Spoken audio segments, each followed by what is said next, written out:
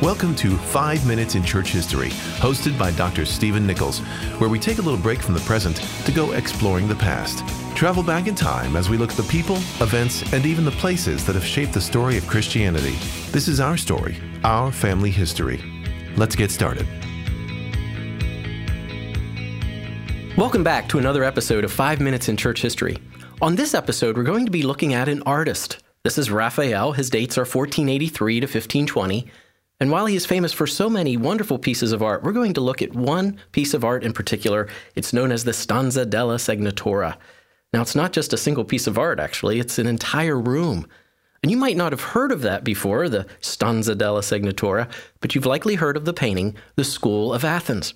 This painting depicts Plato and Aristotle right in the center. And Plato, of course, is the elder, and Aristotle is the younger, and Raphael paints Plato with a book in his hand, and the book he's holding is the Timaeus, one of Plato's dialogues, and he has Aristotle holding one of his books too, and Aristotle is holding his book Ethics, and you can see a little bit of the differences between the two philosophers in their approaches. And they, of course, are surrounded by the other great Greek philosophers, and there it is, the School of Athens. I remember seeing this painting years ago and sort of had the impression that that's what it was, a painting framed and hanging on a wall. But that's not what it is at all. In fact, it's an entire wall, and Raphael actually painted it to fit the contours of the room. So it goes over the doorways and it sort of fits the curvature of the walls. And it's a painting on a wall. But there's even more to it than that, because this room has, like most rooms have, 4 walls. So each wall has a painting. And the one that is exactly opposite of the School of Athens is a painting that's sometimes called the Disputation of the Holy Sacrament. And it has a number of biblical figures, and it's even laid out sort of like a triangle. Many think there's a symbol of the Trinity there that Raphael is playing off of. And then he has all these church history figures. He has, of course, as we could assume, he has some popes. So he has Gregory the Great of Gregorian chant fame. And then he has a number of significant church fathers. He has Ambrose, who baptized Augustine, and he has Augustine. And he even has Jerome, who was responsible for leading that team of translators that gave us the Vulgate.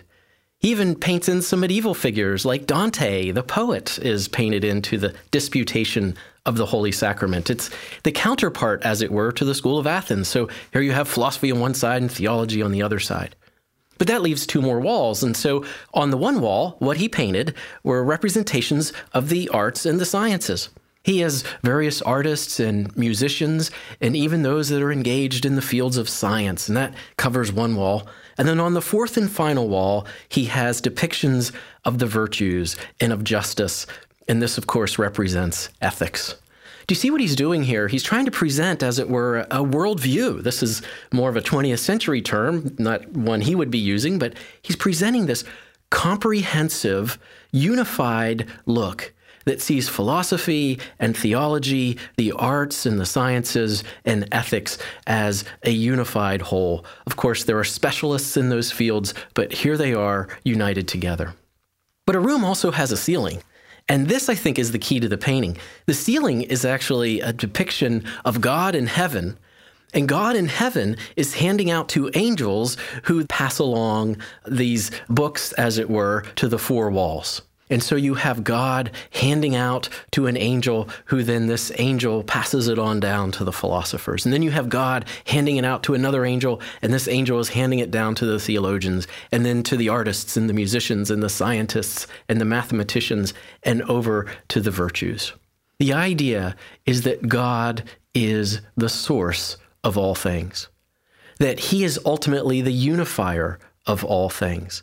And here it is, all depicted for us of this delightful Renaissance vision of God at the center and God who is the revealer of all things, and all things held in union and coming together with the fields of theology and church life and philosophy and the pursuit of ideas and the pursuit of the arts and of music and of the professions.